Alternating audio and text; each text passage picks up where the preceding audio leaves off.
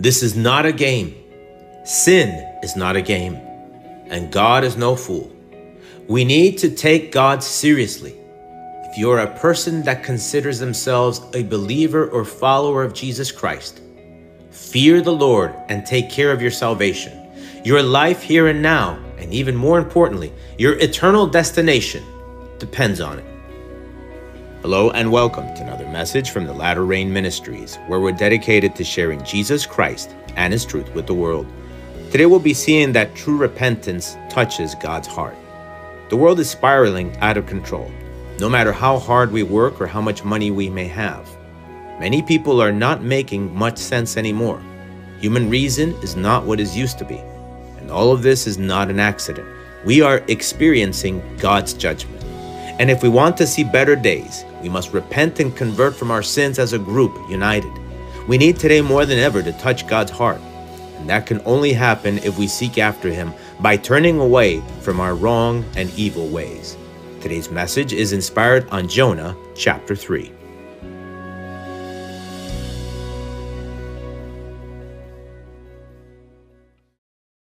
Let us pray. Lord God, Heavenly Father, I praise you, I worship you, I exalt you, O Lord. For you are the Almighty, the King of the universe, the one that was, that is, and that is to come. Hallowed and glorified be your name. Your kingdom come, your will be done on earth as it is done in heaven, O Lord. Blessing be to you, O God, forever and ever. I pray in the name of Jesus humbly that you please forgive my sins. I pray, Heavenly Father, that you please, God, always look upon us with your mercy and with your grace. Heavenly Father, please have mercy on us.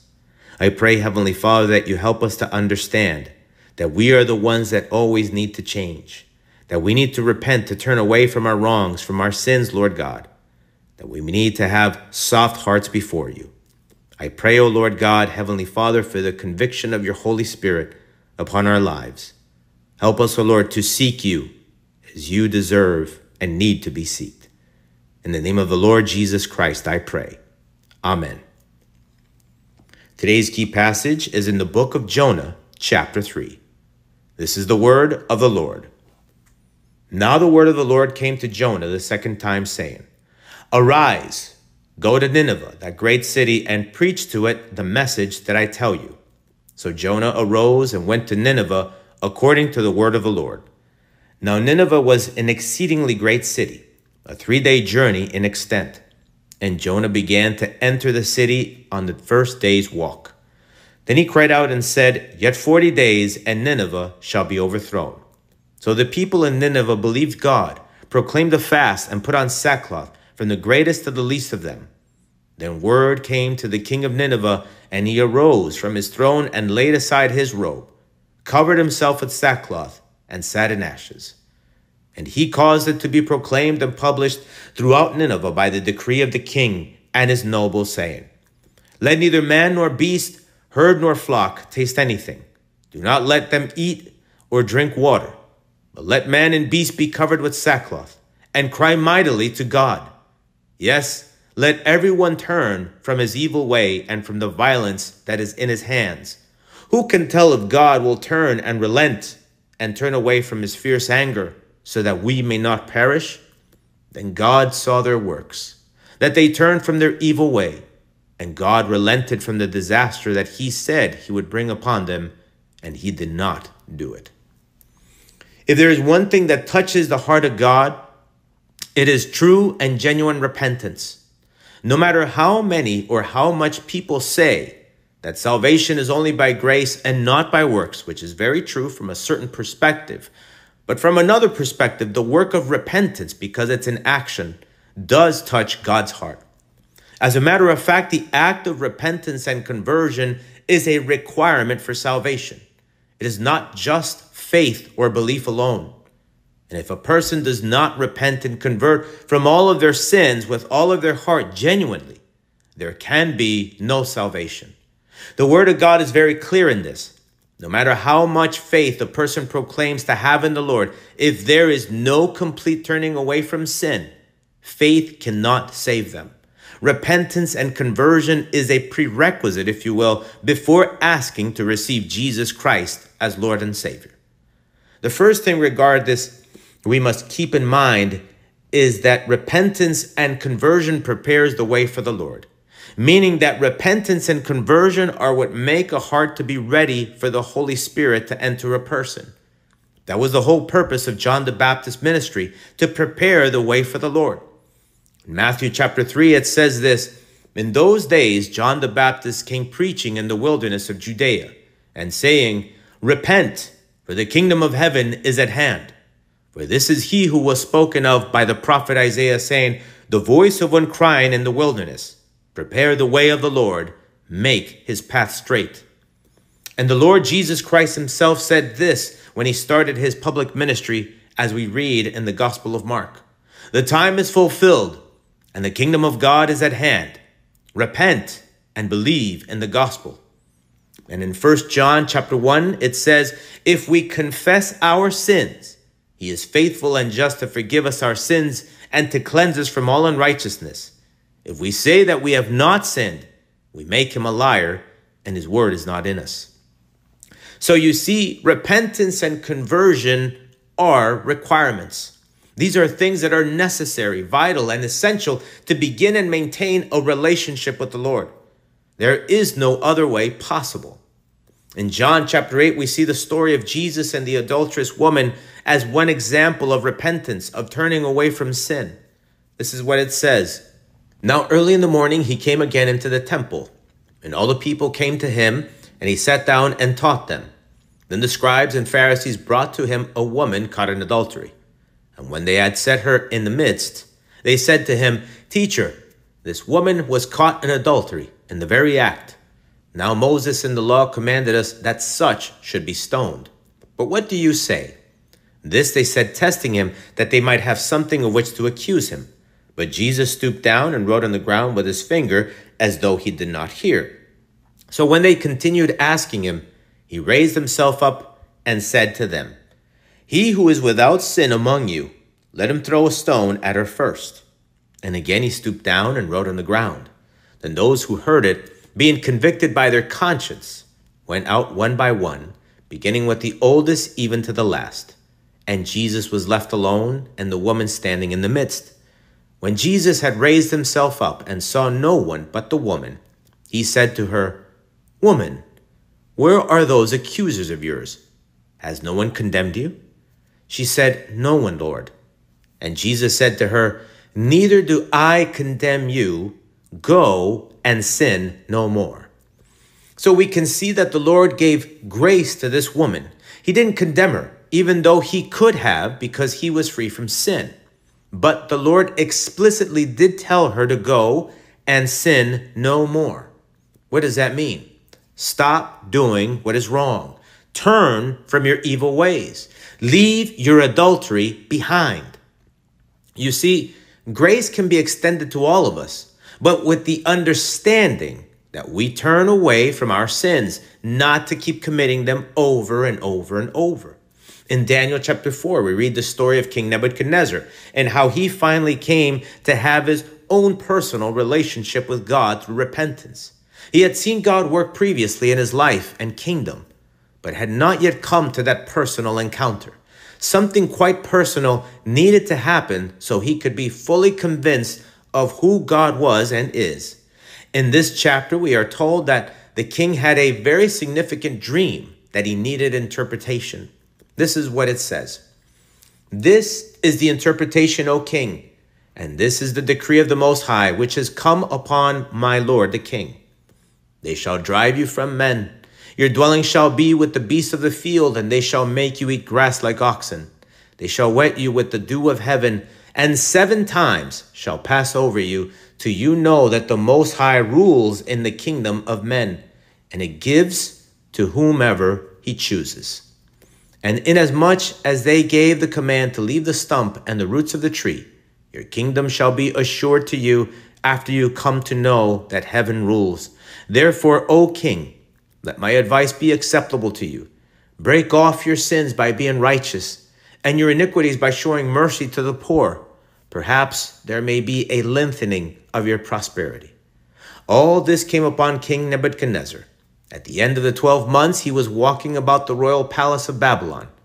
The king spoke, saying, "Is not this great Babylon that I have built for a royal dwelling by my mighty power and for the honor of my majesty?"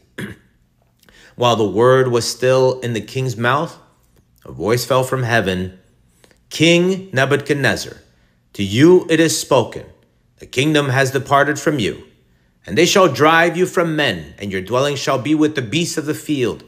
They shall make you eat grass like oxen, and 7 times shall pass over you, until you know that the Most High rules in the kingdom of men and gives it to whomever he chooses."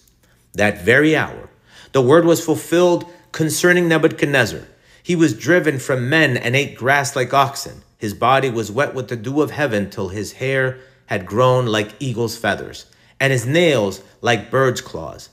And at the end of the time, I, Nebuchadnezzar, lifted my eyes to heaven, and my understanding returned to me. And I blessed the Most High and praised and honored him who lives forever. For his dominion is an everlasting dominion, and his kingdom is from generation to generation. All the inhabitants of the earth are reputed as nothing. He does according to his will in the army of heaven. And among the inhabitants of the earth, no one can restrain his hand, or say to him, "What have you done?" At the same time, my reason returned to me, and for the glory of my kingdom, my honor and splendor returned to me. My counselors and nobles resorted to me. I was restored to my kingdom, and excellent majesty was added to me. Now I, Nebuchadnezzar, praise and extol and honor the King of heaven, all of whose works are truth, and his ways justice, and those who walk in pride he is able to put down. And so, what did King Nebuchadnezzar turn away from? The sin of pride. He let it go. He humbled himself before the Almighty when he lifted his eyes to heaven. He repented and converted from his ways with all of his heart. He had seen God work before. He knew who God was. But now, through this humbling experience, he came to the full realization that God is God, and that he is the one that gives to whom he pleases and takes away according to his will. The Lord God Almighty is God. Now, some might ask, why is it so necessary to repent and convert from our sins? If it hasn't become apparent yet, the most important thing to keep in mind is that if you want to be close to God, we need to do away with sin in our lives.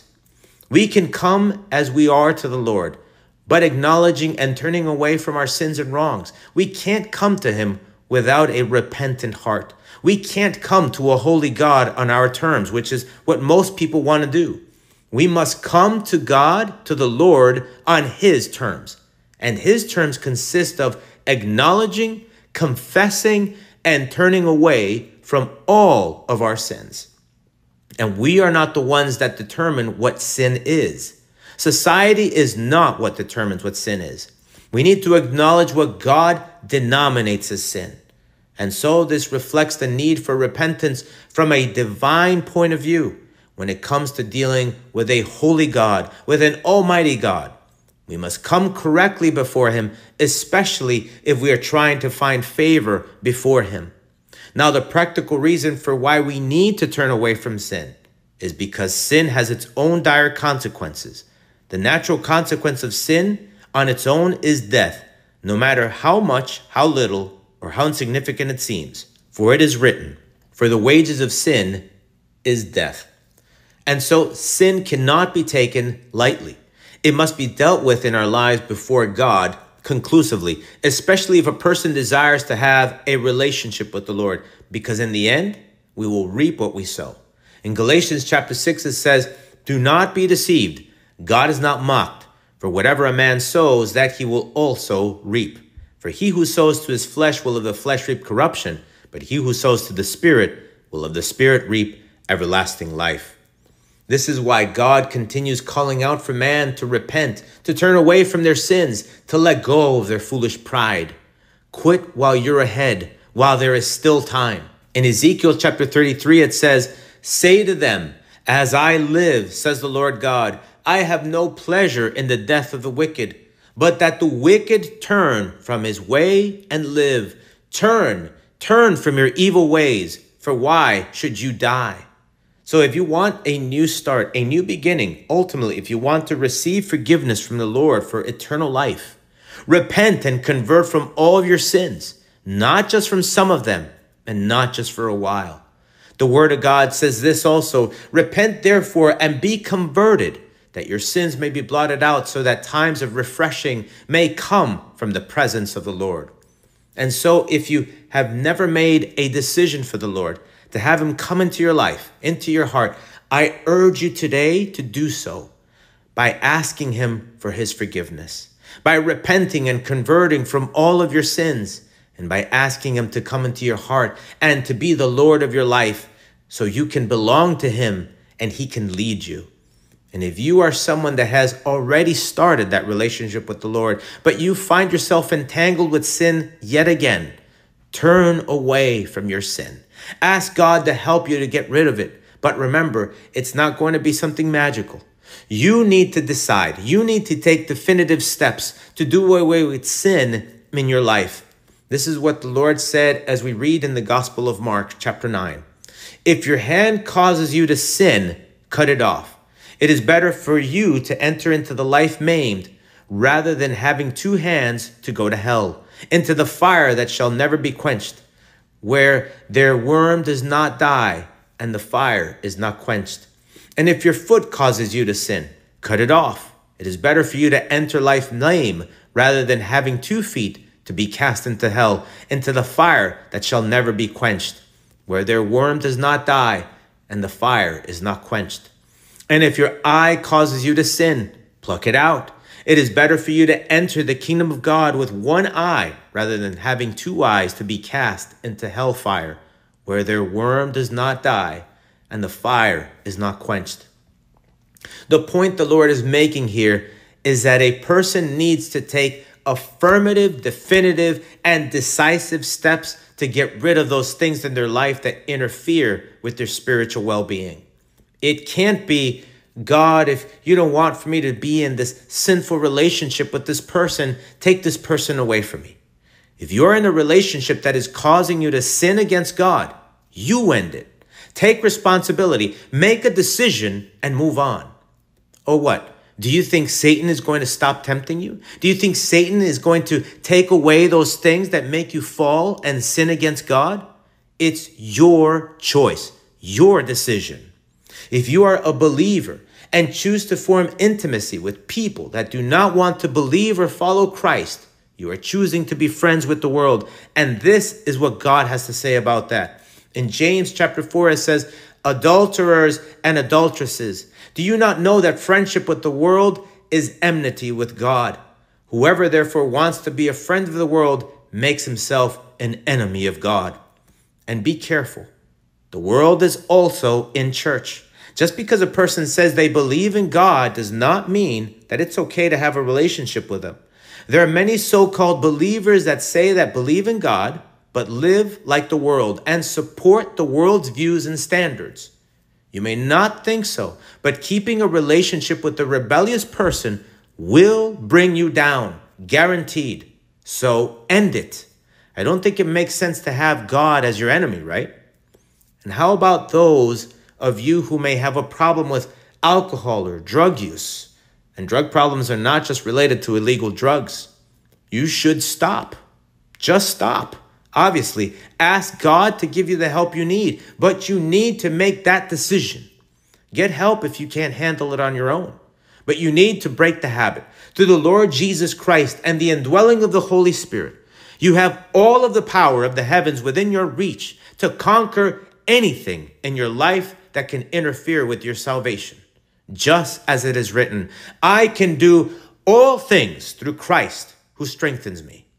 Don't use this verse to accomplish selfish and vain goals and objectives. Use it for what it is really meant for, to know through and through that when you are in Christ, you can do all things through him, through his power, through his presence.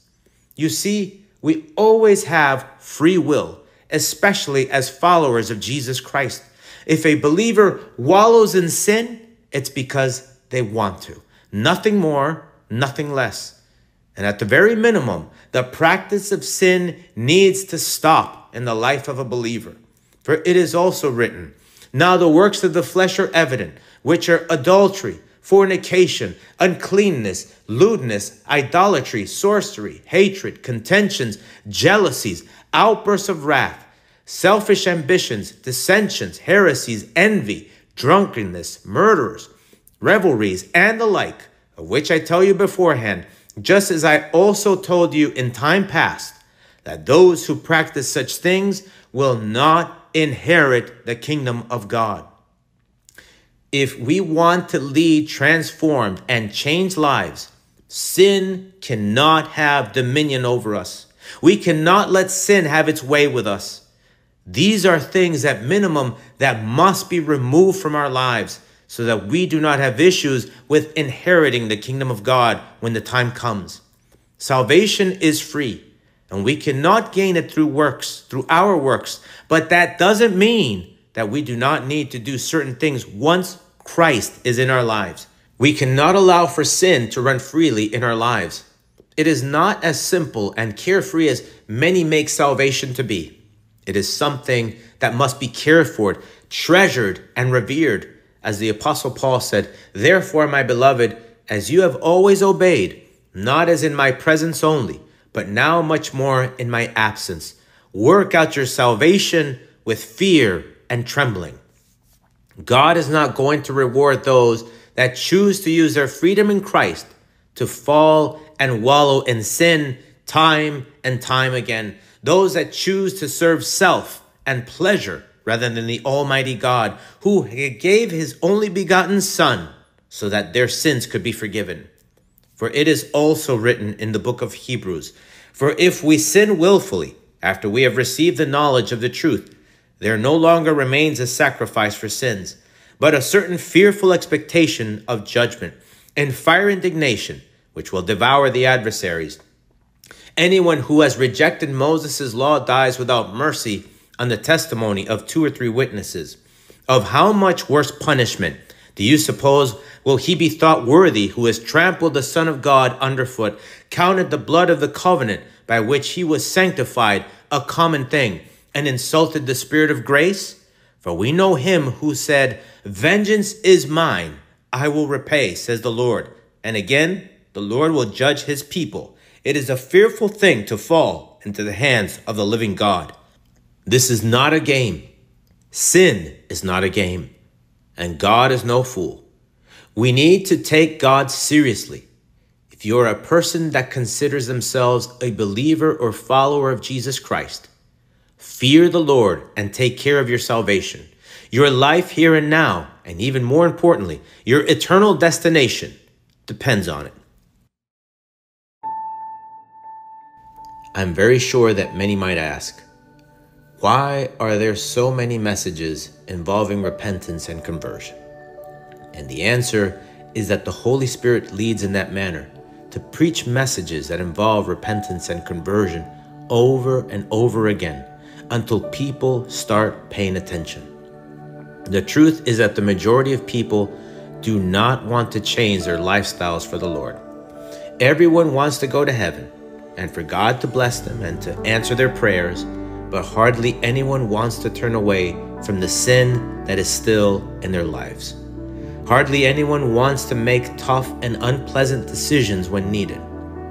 And the continued truth in the matter is that the message of repentance and conversion keeps playing over and over, because without true repentance and conversion, there can be no salvation.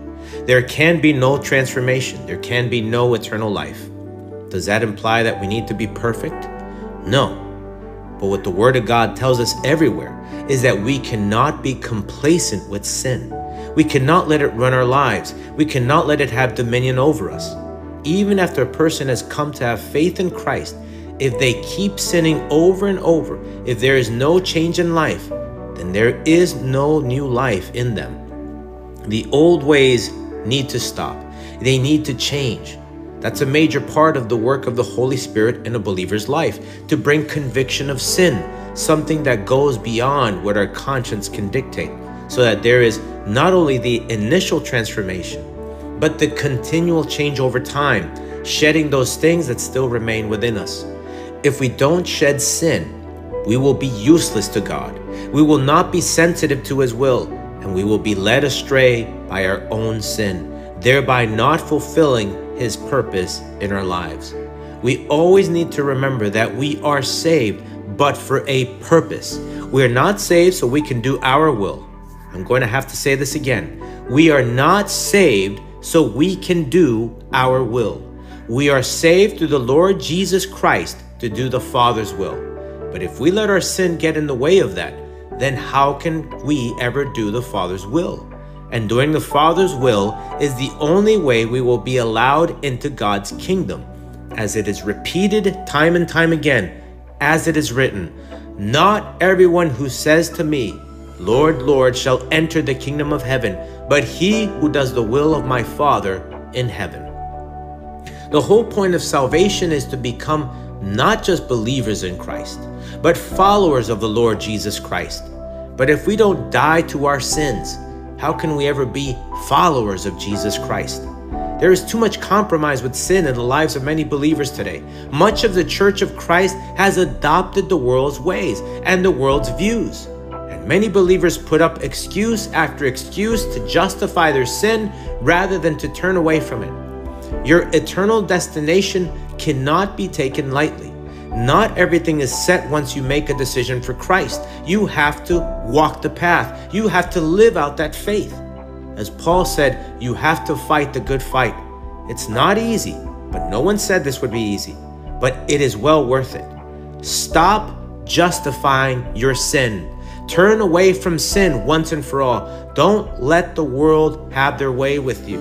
Live God's way so that you can, in fact, get to the end. Run the race legitimately. The worst thing that could happen is that when you stand judgment before Almighty God, because we will all give an account someday, that you are found not worthy to enter His kingdom. There will be many horrifying surprises that day when many people will realize that their opinions don't have an impact on what happens after this world is gone. Many will come to the realization that they had it all wrong, and it will be too late. Once before God's throne, there is no turning back. There are no additional chances at that point. It's a final decision by Almighty God Himself. So don't allow yourself to be fooled by easy gospels and laid back teachings and that God is love, so don't worry about anything. And least of all, don't let yourself be deceived by what the world sets as a standard.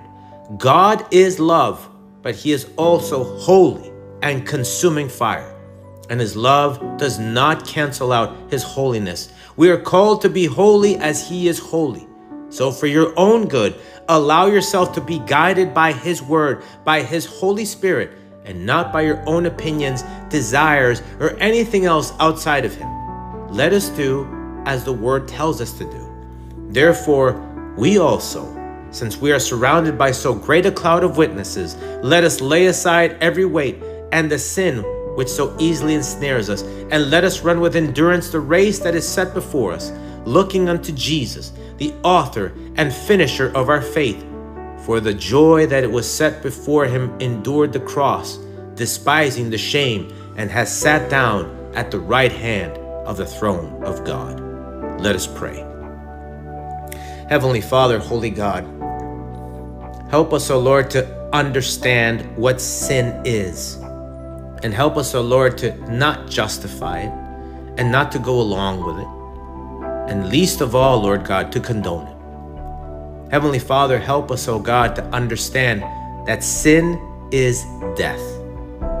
Heavenly Father, help us to understand that we cannot take it lightly. And that, Lord, that we need You. We need Your mercy. We need Your grace. Heavenly Father, we need Your help now more than ever, Lord God.